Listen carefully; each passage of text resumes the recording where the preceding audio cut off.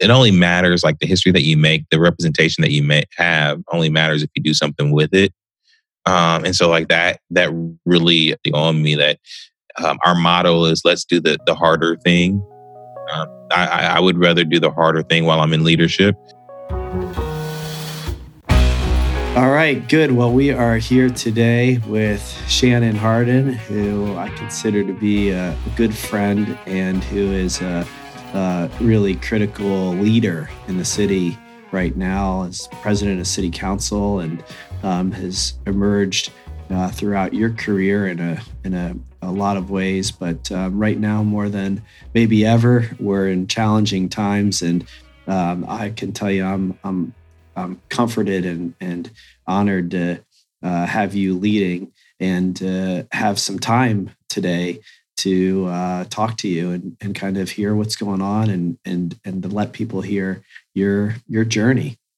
So thanks for being here. Brett, thank you for having me on your podcast and allowing me to just take a moment to connect with folks in our community, folks who are undoubtedly dealing with probably the largest, the most impactful community worldwide experience that we will ever live through.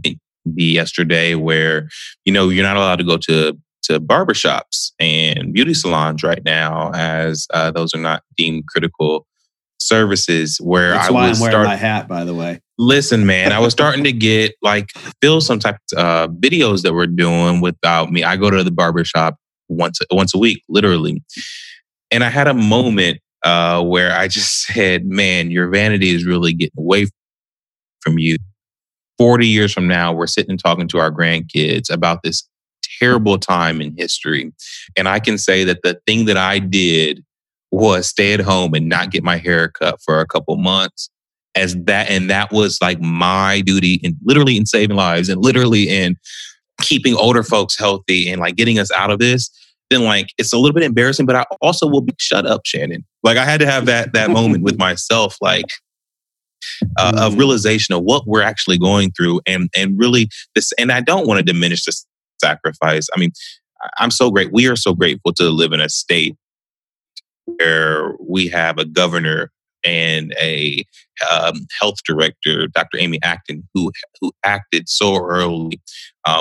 When the books are written about this, we will say that they saved lives here in Ohio. We will say that they saved lives.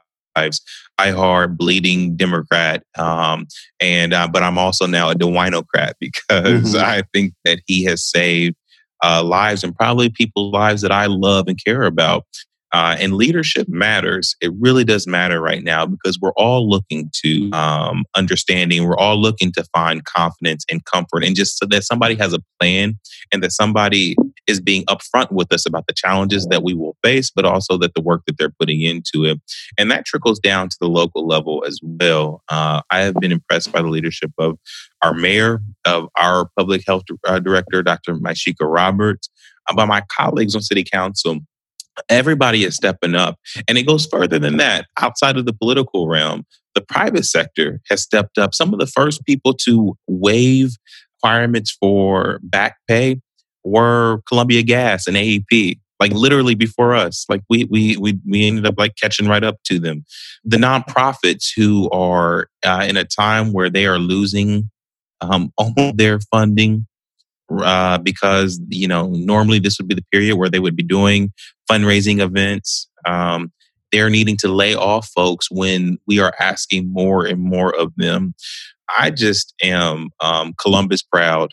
It's that simple. I'm Columbus proud of who we are, and because this is exactly who I thought we were. Yeah. But it's an interesting thing because at a time like this, and I want to dive into this with you. I want to kind of go back and kind of get your backstory, before we go too deep in it. But at a time like this, you do really get to see what people are actually really made of. Who they really are, and for better or worse. There's been some things that I've found to be a little disappointing too. But in the case of what you just described, Columbus proud, I feel the same way, and I, like you, felt that way before. and it has a lot to do with the leadership. I think both public and private sector, but I think and I actually told the mayor this right when this was all getting started, when the kind of Arnold Fitness Festival was really the first to shut down, and the mayor and I had a conversation where I at the time just told him that I appreciated what he was doing, not knowing actually how important it might end up being, not even knowing if it was the right thing, but just that you have leadership that is willing to take stands and do what they believe is and that the was right not thing. easy. That was not easy. That was so early in this, and we were talking about hundreds of millions of dollars in economic impact, and saying the naysayers were so loud, and so again, we will all look back and see the nature of the folks who have been in leadership, but also knowing that we, the folks in leadership, are inspired by each and every one of the folks in our community.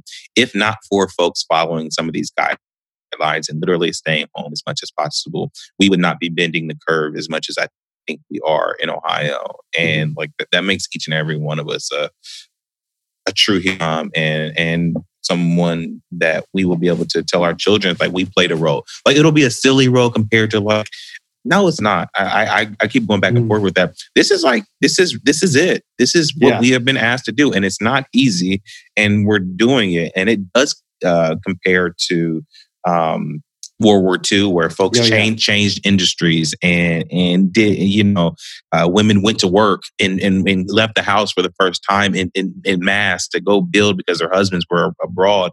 This is us all adapting and figuring out what can we do to keep us all healthy. And the one thing that is that this is a worldwide event. And that's what a year from now, I wonder what the impact will be. We are all going through together. What will that mean for the world and how we engage with other? Hopefully it pulls back from some of this isolationism and inwardness that has happened around the world. But we shall see. Yeah, well, look, I want to talk about all of that, and I could kind of like just spend the full time talking about, kind of where we are right now. And maybe we'll spend more time doing that than we typically do on the podcast. But, the format of the podcast really is to try to allow people to hear your full journey, so that they can see themselves. You're somebody that, I think has a unique story that is maybe not as unique as people think, right?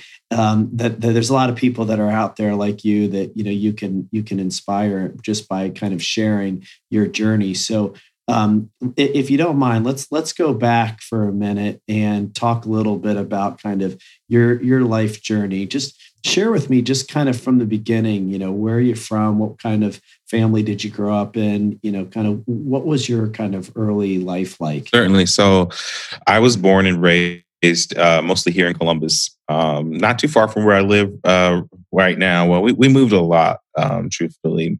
My mom, when I was born, worked in city council.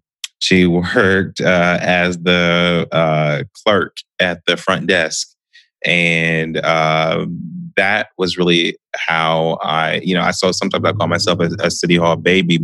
But the truth of it is, my mom and dad, we had a horse farm in Delaware, Ohio, where my dad raised American quarter horses. My mom was bleeding Republican or Democrat. My dad was a Republican, a Black Republican back in the day.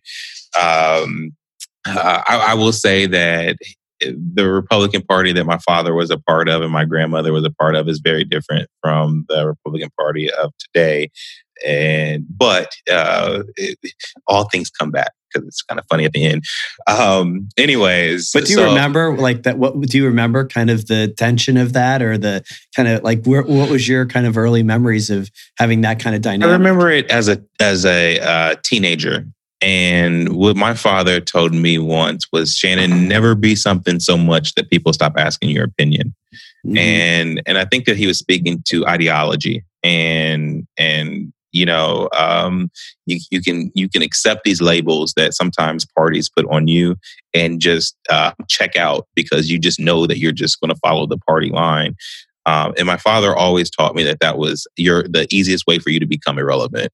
And that's something that I have always taken to heart in how I try to govern. Just I would like for you to come and check in with me because there are nuances in almost every decision that we have to make. And so, and on a local level in particular, we don't have the ability to put our ideology out forefront. We have to lead with practicality. And so that's really a very interesting statement. If I got it right, don't be something so big that people stop asking you your opinion.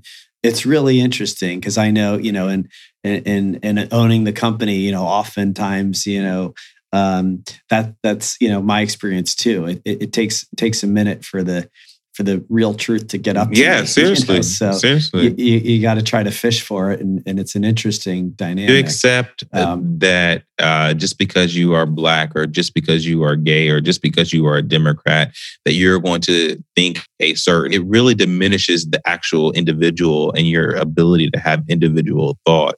And I think that's what my father was really getting at. And maybe he was seeing signs of me becoming a bleeding heart liberal like my mom. And he just wanted to, just put that one little pause. And I think that because even though I am extremely progressive, the pragmatism of local government I think I've learned a lot from my father. My father passed when I was 18, when I was in college. He had struggled with lung issues for a long time. My mom lived literally like a block down from where my house is right now. And it's kind of funny, not funny, but just the change of this neighborhood. My mom was a single mom renter on Long Street in the early 90s. And, my husband and I bought around for a lot more than where we used to live. But we had a great relationship with my father. He bought a farm in Maysville, Kentucky, and we would spend the weekends down there on the farm. And then the weekdays on Long Street, which really as it also has played a big part of who I am and how I see the world. One of the things that I say is that what I learned from my growing up is that people in the country, if they get drunk, they talk ignorant. People in the hood, if they get drunk, they talk ignorant. Like we're all the same. That's so great. That's really great. Because I was going to ask you, what was that like to kind of have that, those different lives? I mean, there's a lot of kind of, difference in what I'm hearing in your parents. Conservative and progressive, and Long Street, the farm. I mean, where were you kind of in finding your own kind of self during that time, or when did that start to happen? Were you just taking it in as a kid, or were you kind of leaning one way or the other? No, I think that I was enjoying every part of it. Not enjoying, but it was who I was. And I think that I didn't understand or the culmination of it. And maybe, hopefully it's not over. I'm just in the middle of it. But what it made me was comfortable in most environments. I can go out into rural Ohio and feel extremely connected. I understand that their concerns are legit. They are real. They are good people. They are concerned about their children and their children's children, and if their children will have what they had to be productive. I also understand the plight of the young Black family in urban communities. And I mean, this article, everything comes back to COVID right now, about, the fact that the CDC now says, put a face mask over your face. Well, for many Black kids in the urban community, telling them to put a face mask over themselves and then go into a grocery store or go into a corner store in the past has been deadly. And so these are the types of things that, I mean, I've had my foot in both sides, and that's why around governing and politics and just people. If you just talk if you get past the first like icy thing that one says, that shock factor that identifies our ideology, and you stay in the conversation just a little longer, maybe like 5 minutes past, like you want to like, fight them. You get to the crux of things. You get to really where someone's coming from. You get to really where the truth in what someone is saying. I mean, this comes from my belief that all people are good. I believe most people are good. Like literally believe that. I really do. And so that kind of that has stuck with me. Yeah, it's funny. I actually just had this thought last night. I went through a drive-through. Beverage drive-through just outside of Bexley that I had not been in. I saw a gram on it or something. Yeah, so I hadn't been in there since I was in high school. Admittedly, sorry, Mom, but I did go through the drive-through when I was in high school, and I was back there last night for the first time in a long, long time, and I had a face mask on, and I had the same thought. Interestingly enough.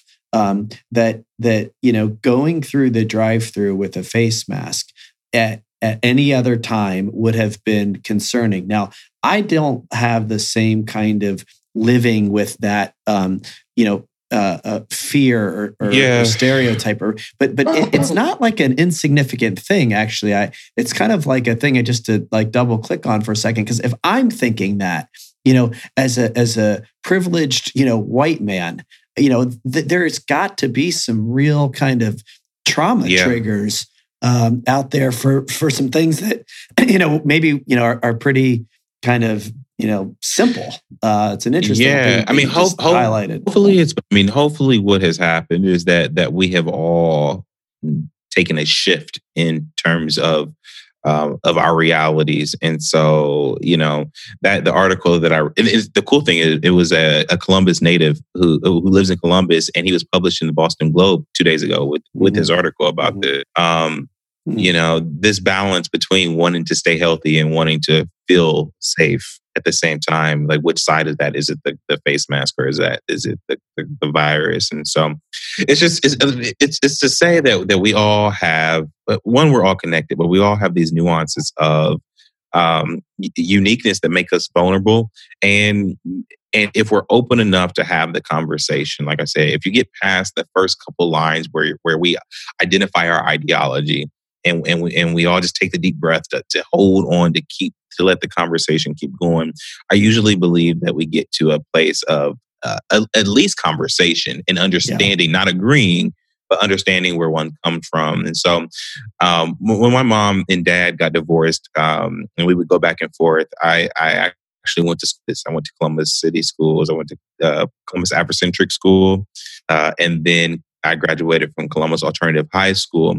What's significant about that is COS had a internship requirement. Every sophomore had to intern somewhere in the community every Wednesday. My mom had still, at that time, I was 15, and so I had to go to. She had been working for City Hall for 15 years. I did my internship in what was then called the Mayor's Action Center. It was it's the precursor to the 311 call center that we now know. And back then it was 3 little white ladies.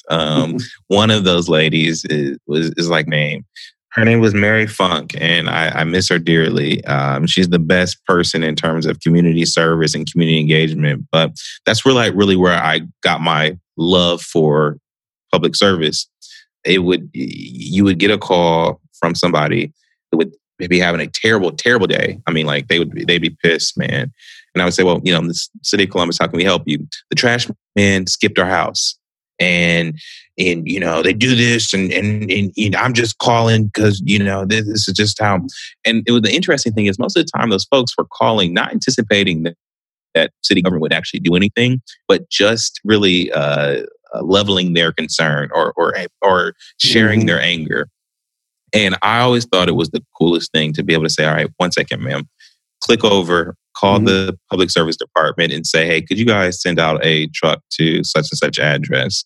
and for be able to click back over and say, hey, ma'am, if you'll be home in the next 3 hours, somebody will be able to will come and pick up your trash, and literally have an impact on their day. Like, it was a small thing, but obviously it was a big day. There's something very, very, very, very special. We have that kind of connection, and we have that type of flexibility, and we have, and we can move sometimes that quickly compared to state and federal government. The constituent work is what got me into this work and what I love, and what will keep me on the local level. I just really, really love it. I think it's pure government. And so I did that for 3 years. I went away to college. I went to Morehouse College, which is a historically Black college in Atlanta, Georgia. Dr. King is a famous alumnus of Morehouse. And throughout the summer, I would come back and continue the different departments in the city. So I worked in public utilities, in the fiscal department, which is so funny because I can like barely add. But like, well, let me ask you something before you keep going with that. I mean, it's interesting because I'm hearing really like a true, like you said, like a baby of City Hall. Like you have a whole pretty much life's work of being in and around or engaged or working, in public service and in city government. Tell me a little bit about kind of, what I want to kind of just go back a little bit. You're an African American in that world, which we've had the kind of good fortune of having leaders like Mayor Coleman. So being an African American in city leadership, I don't know, for the last 20 years has not been a foreign thing. Maybe it's plus 20 years. About 20 some years, yeah. Yeah, and so what was it like? If it was anything to you, I don't know if it was anything to you to be African American in kind of growing up that way in the city government, and also at what point do you start to come to terms with your own sexuality and your own kind of, whether private or public, kind of awareness of that part of you that is unique too? Those are good questions. I mean, so I guess I'll take the first one. So starting when I was 15, and I was, I mean, again, my mom was an assistant down at City Hall, so I always had access to the building and to the environment. I remember as a kid, the council president, the first woman council president, was Cindy Lazarus, and so we went for their holiday party and played dreidel as a kid at her house. Yet my mom was still an assistant, and we still lived in the hood. And so, a couple years later, we moved to Southfield, where I really claim as my upbringing. It's the South Side of Columbus, gritty neighbor, greatest of people, poor, middle class, but we didn't know we were poor because we were just a community of folks down there on the South Side. So every day after I started interning or working in City Hall or working in the Mayor's Action Center, I mean, I would literally drive from Field or come from Southfield down High Street, and you would see this transition happen where you would leave the hood and go into the place where all the decisions were made. And so to me, it wasn't even just my race. It was just my upbringing and the disconnect between the folks who need services so bad, and I felt like no one ever cared for them. And being in the place where we talk about serving the least of these and feeling like there was a disconnect always, and realizing that maybe, just maybe, not because I was any smarter than anybody that was down there, not because,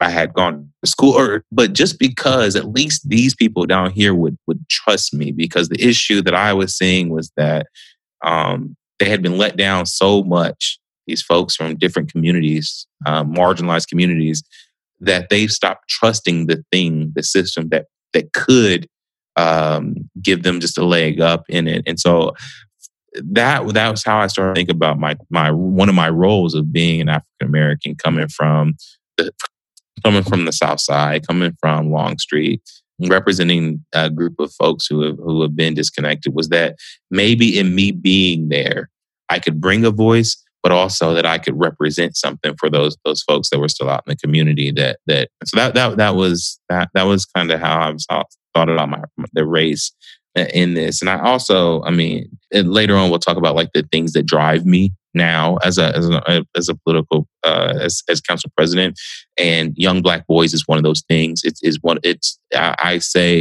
Will say that what I do for young Black boys in this community will be the most impactful thing to me personally after I'm done. But to the other question around like my sexuality, I after I graduated from college in 2009, I came back and worked I worked for him for 4 years. Actually, I worked for 5 years, but I think this conversation happened in the fourth year. I had moved up in his office, and I was the liaison to this, and so we traveled a lot together. And I remember on one flight home, I think it was from Tampa, he was saying, "Shannon, I think it's time for you to step up your service." I'm like, "Well, I don't even know what that means." He's like, I think that you can run for office. And I'm like, I'm 26 years old, man. And I'm too young for this. And he's like, Shannon, I know you're young. And I'm like, Mayor, I'm just too liberal for Columbus, Mayor. I'm young and I'm Black. And he's like, Shannon, I can see that you're Black and I know that you're young. And I'm like, Mayor, I'm young, I'm Black, and I'm gay. And he said, Shannon, that's only an issue if it's an issue for you. He said, the exact reason why I'm having this conversation with you, because Columbus is growing in ways, and they have to see themselves in their elected leaders. And that's why I think you must do it, and you must do it now. And that's when I really kind of decided to own it all and realized that part of my role was my story and the representation that I could be given to a diverse community of folks. Well, what was that like for you? I just to kind of like click on that a little bit more. What was that like for you to have, the mayor, somebody that, you knew well and you admired, to share that with, and to have him with what it sounds like without like any pause, say like, who cares? That's great. What was that like for you at that stage in your life? Well, I mean, I guess by that time, undoubtedly he was my mentor. And, one of the greatest things about a mentor is that two things, and I don't know if this is a podcast where you can cuss. I love to kind of cuss a little bit. Yeah. Oh, yes. Oh, yeah. Yes, well, one of the greatest things that I enjoy, they do two things. One, they let you fuck up on their dime. He literally allowed me to learn and mess up and basically use his name up and gave me the space to do that. But secondly, so having Coleman be so definitive about in my abilities of service, when I know that he had been around a million other politicians or a million other would-be politicians. And the truth is, like, I guess you would say as a kid, I wanted to be a politician, but I really didn't think, I was from Southfield. Like, I really, really, really promise you did not believe I would be. I would say I wanted to do it, but there is a difference between being it as a kid and then actually like I'm living my dreams of serving my city. And so it's still kind of hard for me it was like unexpected to be here. And one funny story, right when I got elected or got appointed to council, probably one of the most, not the most hurtful, are one of those where it kind of socked me in my stomach. They said that I got here because of Coleman, my mom being this high-powered executive downtown. And you have to remember, well, people don't know, my first year working in city council or city hall after I graduated Morehouse, I made more than my mom, who had worked in city hall for 31 years. My mom was an executive assistant, and what she did do was sacrifice for me so that I could stay in the environment around people. Because this is the thing, and this is why mentorship is so important. You can't be what you don't see. If she had not stayed in that job around A type personalities, I mean, being an assistant for us, I mean, even, we're all A type personalities. We all work our ass off, which means we work our staffs. And my mom didn't get home to 8 or 9 o'clock at night. Grandmother, because she was at City Hall, like shuffling papers and doing, really God's work, but she was not. To call her an executive, or well, it's really, and highlights another point, which is, to kind of be in your position, which, you, it sounds like, learned pretty fast. You've got to be willing to have people throw stones, right? You've got to take kind of all the hits. And I'm curious, kind of how you have learned to navigate that. I'm actually just sitting here thinking about our friendship.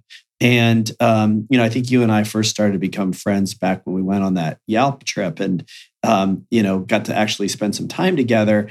And, I consider you and Liz and others, truly to be friends. Like when I see in the coffee shop, which I really hope to be doing sometime soon again. We'll get there. We'll get there. It's like seeing a friend. And I think a lot of times people, I know factually, they criticize the friendships that real estate developers, business people have with people like you. I consider Coleman to be a friend. He's been a great advisor and partner, but I consider the people that I work with, the people that I spend time with, to be relationships that I value, friendships.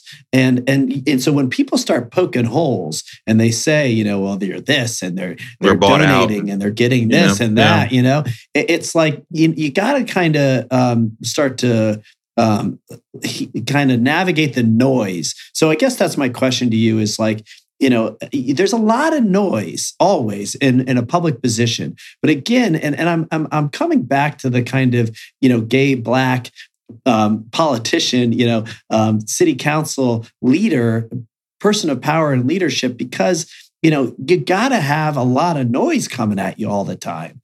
And how do you deal with it? How have you navigated it? Well, I learned it's also a function of the appointment process too.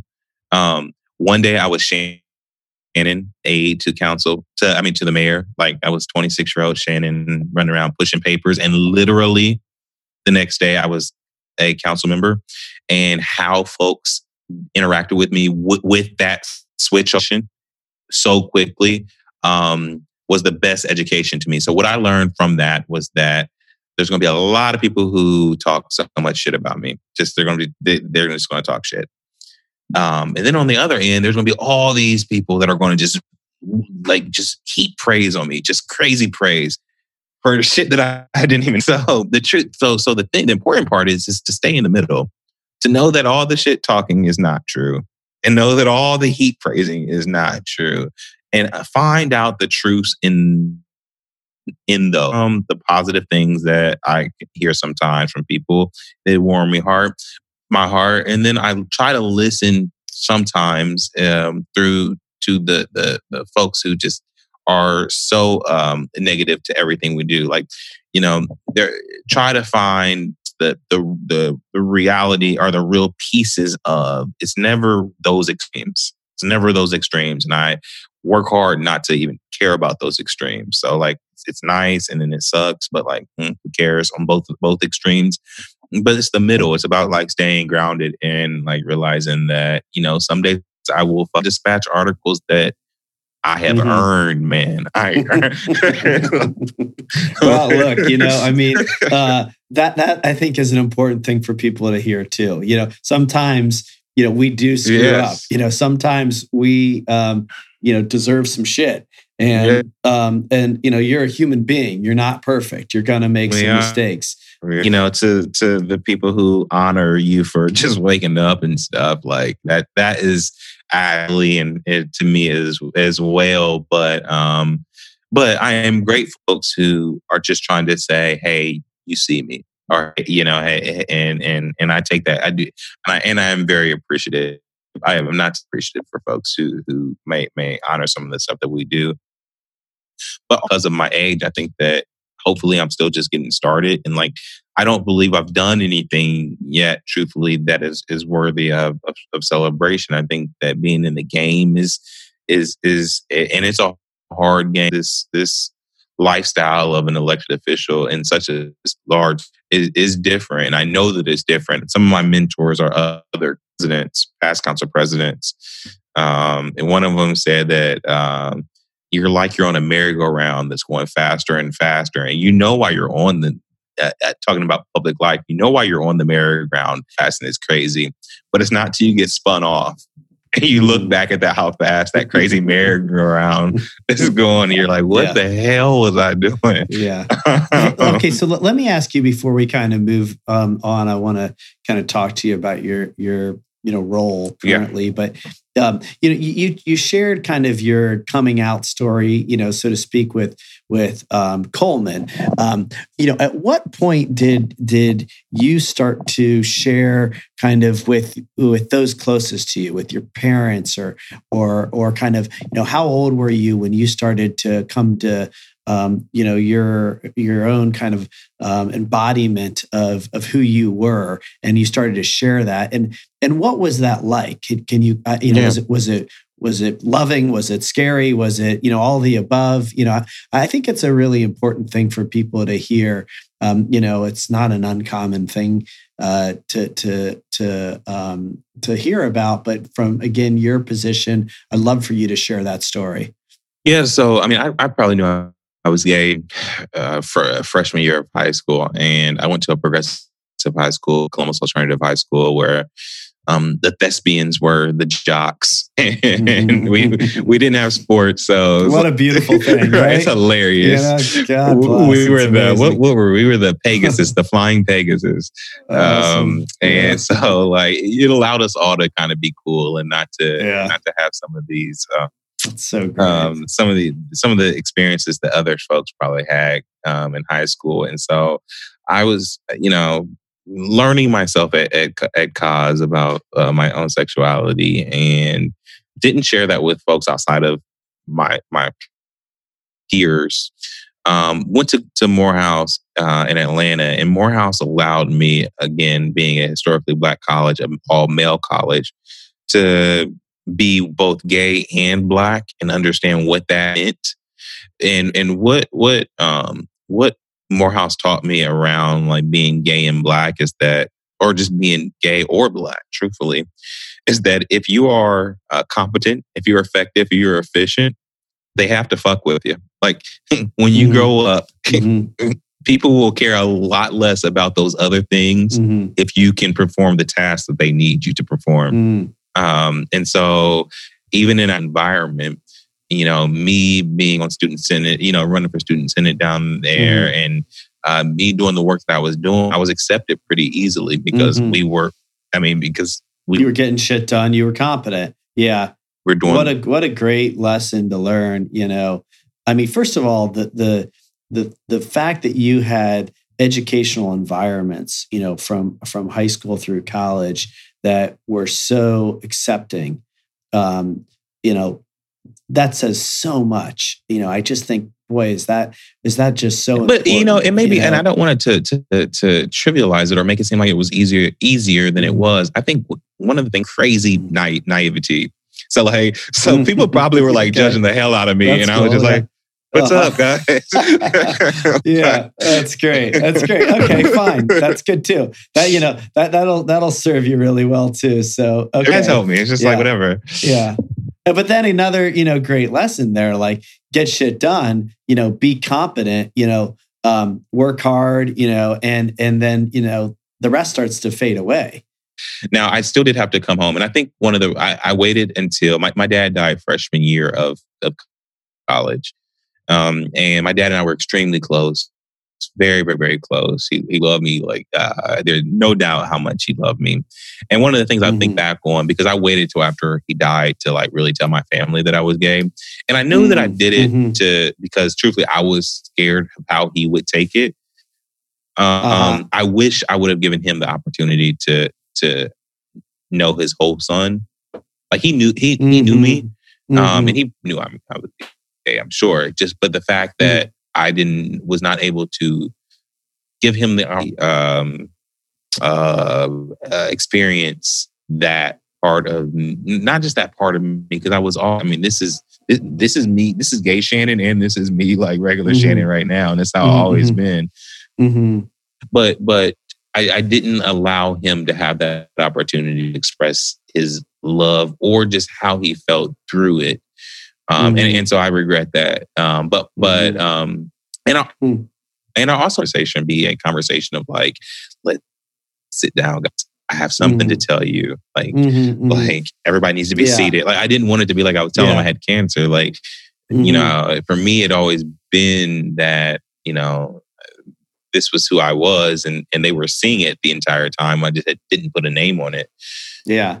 Well, that's an interesting thing, and I appreciate you sharing that because it's very real. That is why I'm asking these questions, because there are kind of like, well, what are the regrets, or what are the learning experiences, and what would you do differently? And what I'm hearing you say is like, it was probably the kind of the unspoken thing that he and you both knew, but the fact that never actually like got into the room and was kind of completed leaves you with a little. It was a missed opportunity to further complexity of my relationship with my father. That is and that I miss. Yeah, and I hear you that like you didn't want to make it this like dramatic, like sit down, like you had cancer kind of thing. So that like thought by itself kind of kept you from really having it out there and complete. And I'm just curious, like what's the my belief is that I try not to have regrets, because I try to look at them all as like massive learning experiences. Yeah. And so how has that served you? Do you carry that forward now in kind of your way of being? And is there some sort of like, I want to make sure that there's nothing left unsaid kind of approach? Most definitely. I mean, I wish though that was the most tragic thing that's happened in our life. And I think that again, God gives you like stepping stones of like to prepare you for shit. The next step that further that awareness for me of just how valuable and how important it is to be open and be authentic and to share with the people that you love is 6 years ago, past 6 years ago, my 30. So today's my birthday, actually. I'm 30. Oh, get out of here. I'm 33 today. Oh, wow. Well, 33 is a very spiritual, beautiful number. So I'm honored to be spending some time with you, and happy birthday. Thank you. I'm very blessed to be 33, but my sister didn't make it to 33. My sister, in giving birth to my nephew, Christian, died 10 days later. Wow. For a heart attack. Wasn't not that we didn't know that she was sick or knew that she was having post natal complications, and she just died. Wow. And Jeez. So that probably was the hardest thing our family has ever gone through, just because it was so like my dad was sick for a couple years, and he was our dad. Well, he was 57, so he wasn't old, but like after being 32 and with just having this baby, was really, really tough on us. And so, for I think all of my family, we value each other so much more, and we understand than some families how none of this is promised. Like tomorrow for real isn't. And so it has brought us closer and has allowed us to have every conversation. And the good thing is, that came out of my sister's path, the good thing, but the blessing, the thing that made it bearable is that she left us the coolest gift, which is my nephew Christian. Wow. And was it just you and your sister? Do you have other siblings? No. So I have twin younger brother and sister that are 29. And I have siblings from my father that are older as well. But this was my brother, my sister, the twins, and I were like were our nucleus, and so we as a family have raised Christian over the past 6 years. He is a chocolate terror, and that's what goes back to one of my whys of why I do this work and why. I mean, I believe that my role is to make sure that I help create a community, a city that sees Christian as ability, that sees him as someone that they should have their hopes in, and not that they fear. And we're not there yet. Yeah. Like it is that my young Black nephew, even though his uncle is the council president, is more likely to go to jail than to go to college. And so like that, like I have to lean into that space. Yeah, because it's just not okay. Well, let's talk a little bit. Thank you for sharing that, and happy birthday. And let's talk a little bit how you have leaned in.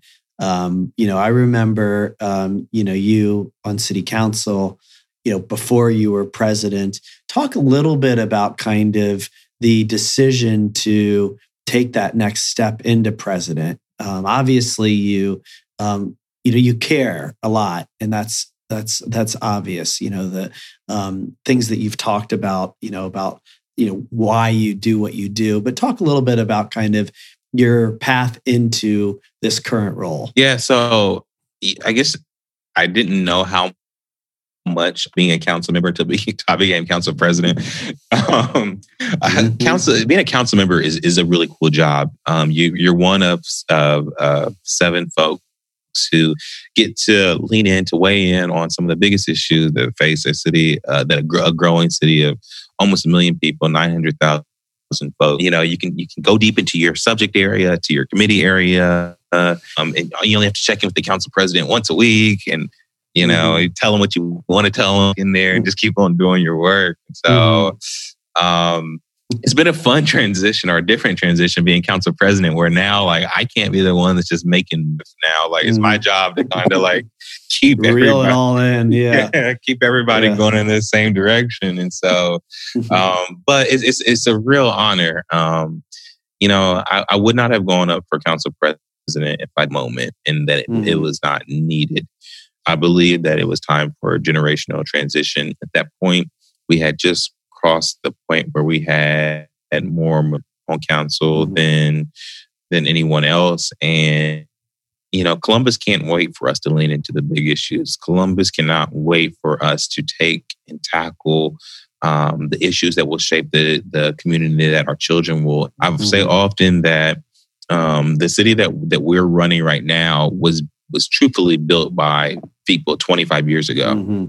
Like they did the stuff that prepared a city that we live in now. Have the craziest responsibility, because we're going to be the ones preparing a city that is twice its size. Like literally and so like it's important to step up now. And I'm also sometimes a reluctant leader, and I don't think there's anything wrong with that. I'm actually drawn to folks who not need a prod to lead, but need a prod to like take that next step because they. I remember, and I think actually it is a little bit kind of like maybe a part of that kind of naivete, that you don't have this like. I'm gonna go be X, and that's my mission. And you see that. I there's other people that I've seen that, in this city where they're like on a mission to be in a role. I remember us late night at the diner, and a couple other times in my office where I was telling you, you need to do this. You're one of those prodders. Yeah, you weren't sure. I appreciate it. I think, sometimes other people see things in you that you can't always see in yourself. And to me, it was like clear as day. You needed to be doing this. But I like actually the hesitation, the reluctance. I actually think it's humility, and it's good. It serves you well as you're kind of out there, because it allows you to hear all of it and not be so myopic and closed-minded that you have all the answers. Well, definitely.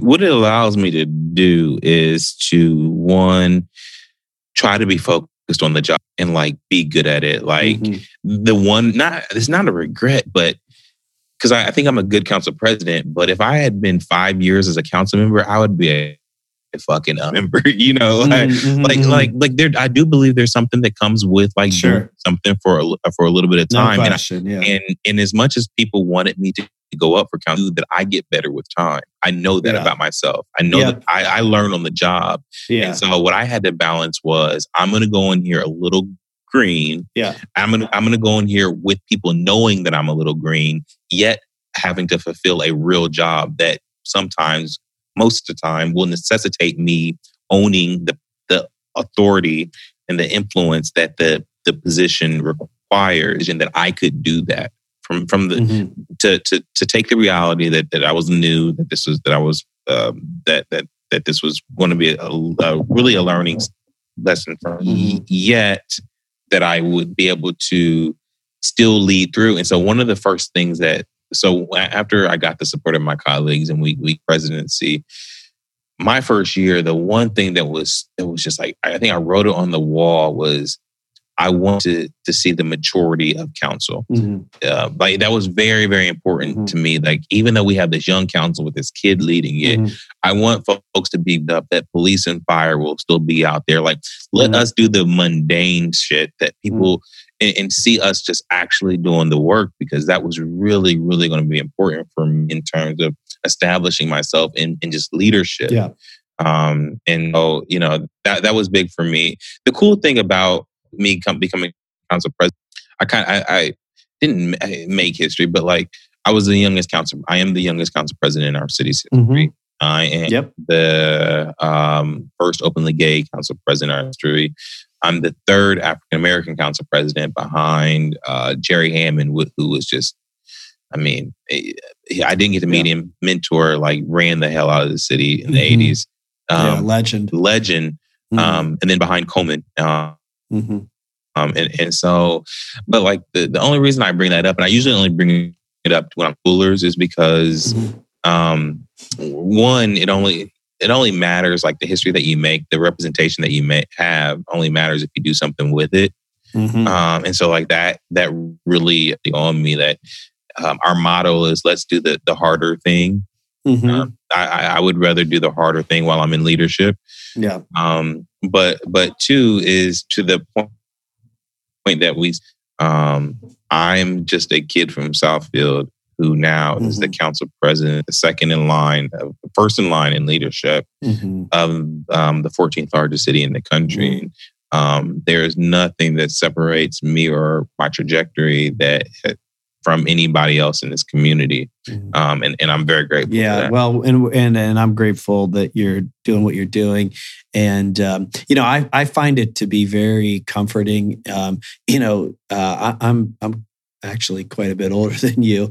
I love that there's a lot of youth in city council. Kind of in our government, I think that you're right about the experience. There's something to be said for having the reps and the experience, but there's a lot to be said for kind of the way that this group of people is leading. And I will tell you, and I told others, when I see you guys advocating for the right issues, which I see a lot, and we've unfortunately had to do a lot, but I see like strong positions on just things that are just right, in my opinion, and I feel really proud that we've got that kind of mindset, and I think to some degree, it might be reflective of the age too. But you said, the motto of doing the hard things. Well, right now we're in some hard times. So let's talk a little bit about kind of what it's like for you right now, and what's happening at the city level. If there's kind of more to the Arnold story or other kind of big decisions, I think it's good for people to hear kind of what's going on right now, what you guys are doing, how it's been, maybe what we should be doing, what can we do to be helpful. Kind of walk me through what's happening in the world right now. So we have shelter in place that is from our governor, who's asked us all to do our part to stay at home. One of the things that strikes me every day is when we realize how many people don't have that luxury. We have nearly 9,000 employees. I think 1,300 can work from home, which means 70-some hundred can't.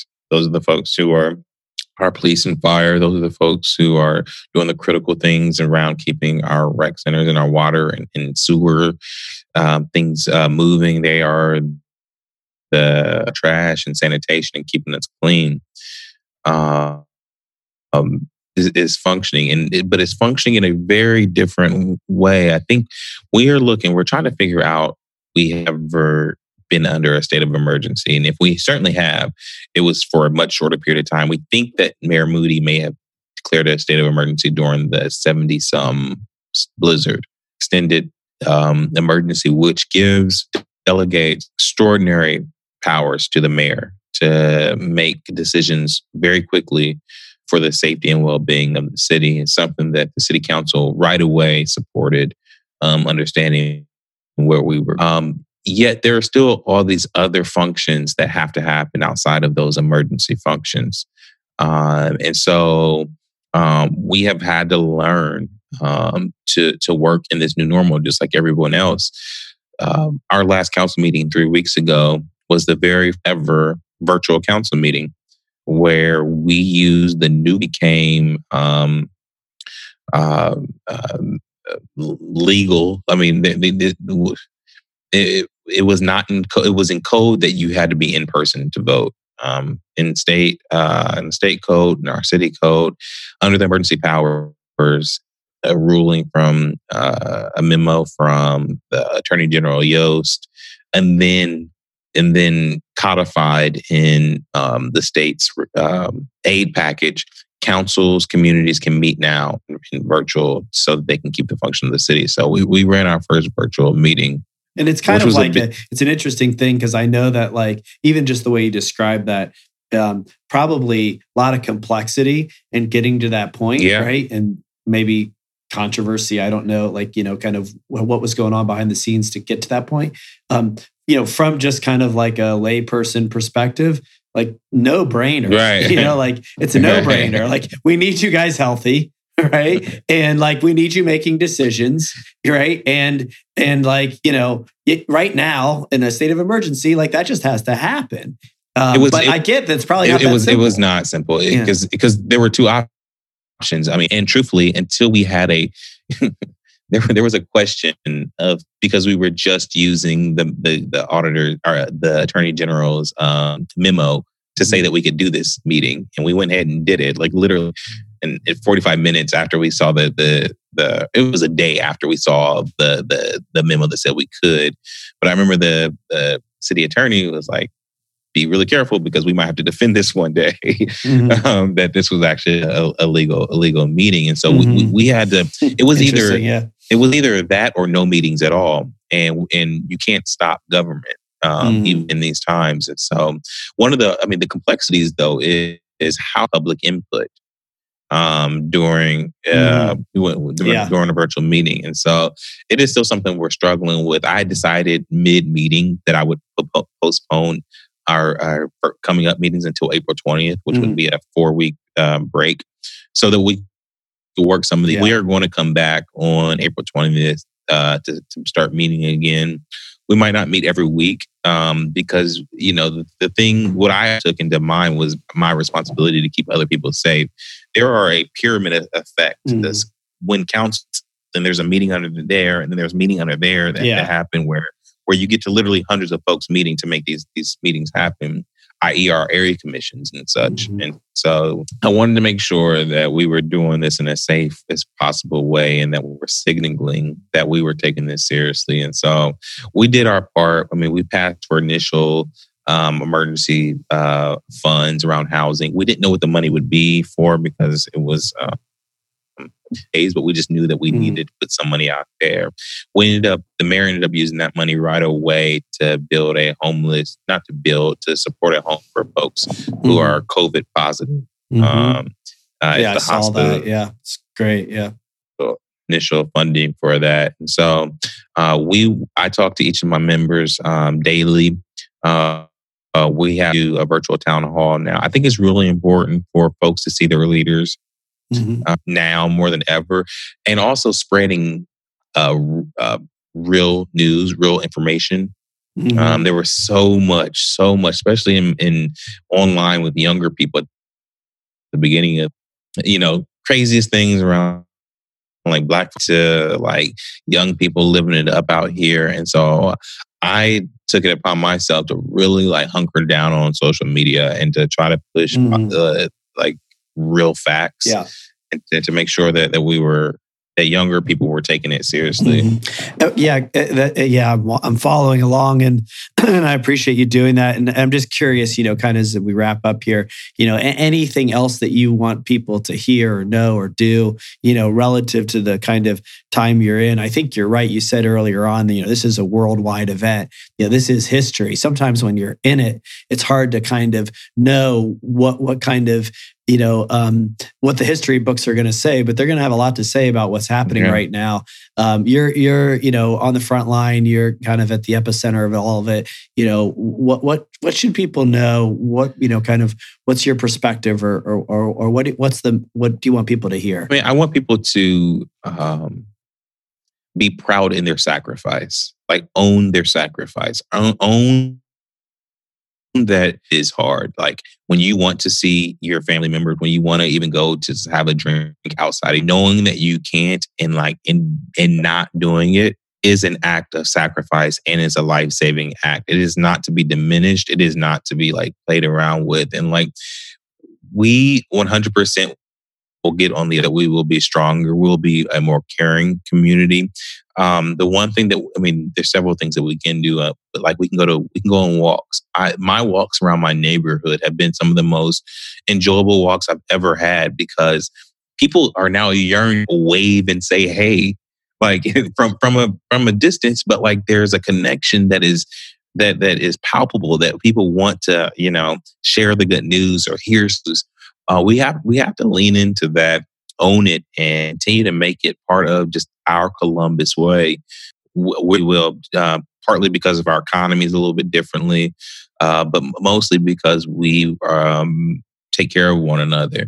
And so be proud of the sacrifices that you're making, and know that when we all get on the other side of this, we'll have a lot of work to do. We'll have to support one another. We're going to have to go out and find small businesses. I mean, we really are going to have to take care of one another, but we're plugging our way through right now. And I'm just very grateful for each and every one of the folks in Columbus. Really grateful for our health workers. I have a couple of friends who are doctors who I truthfully pray for every day.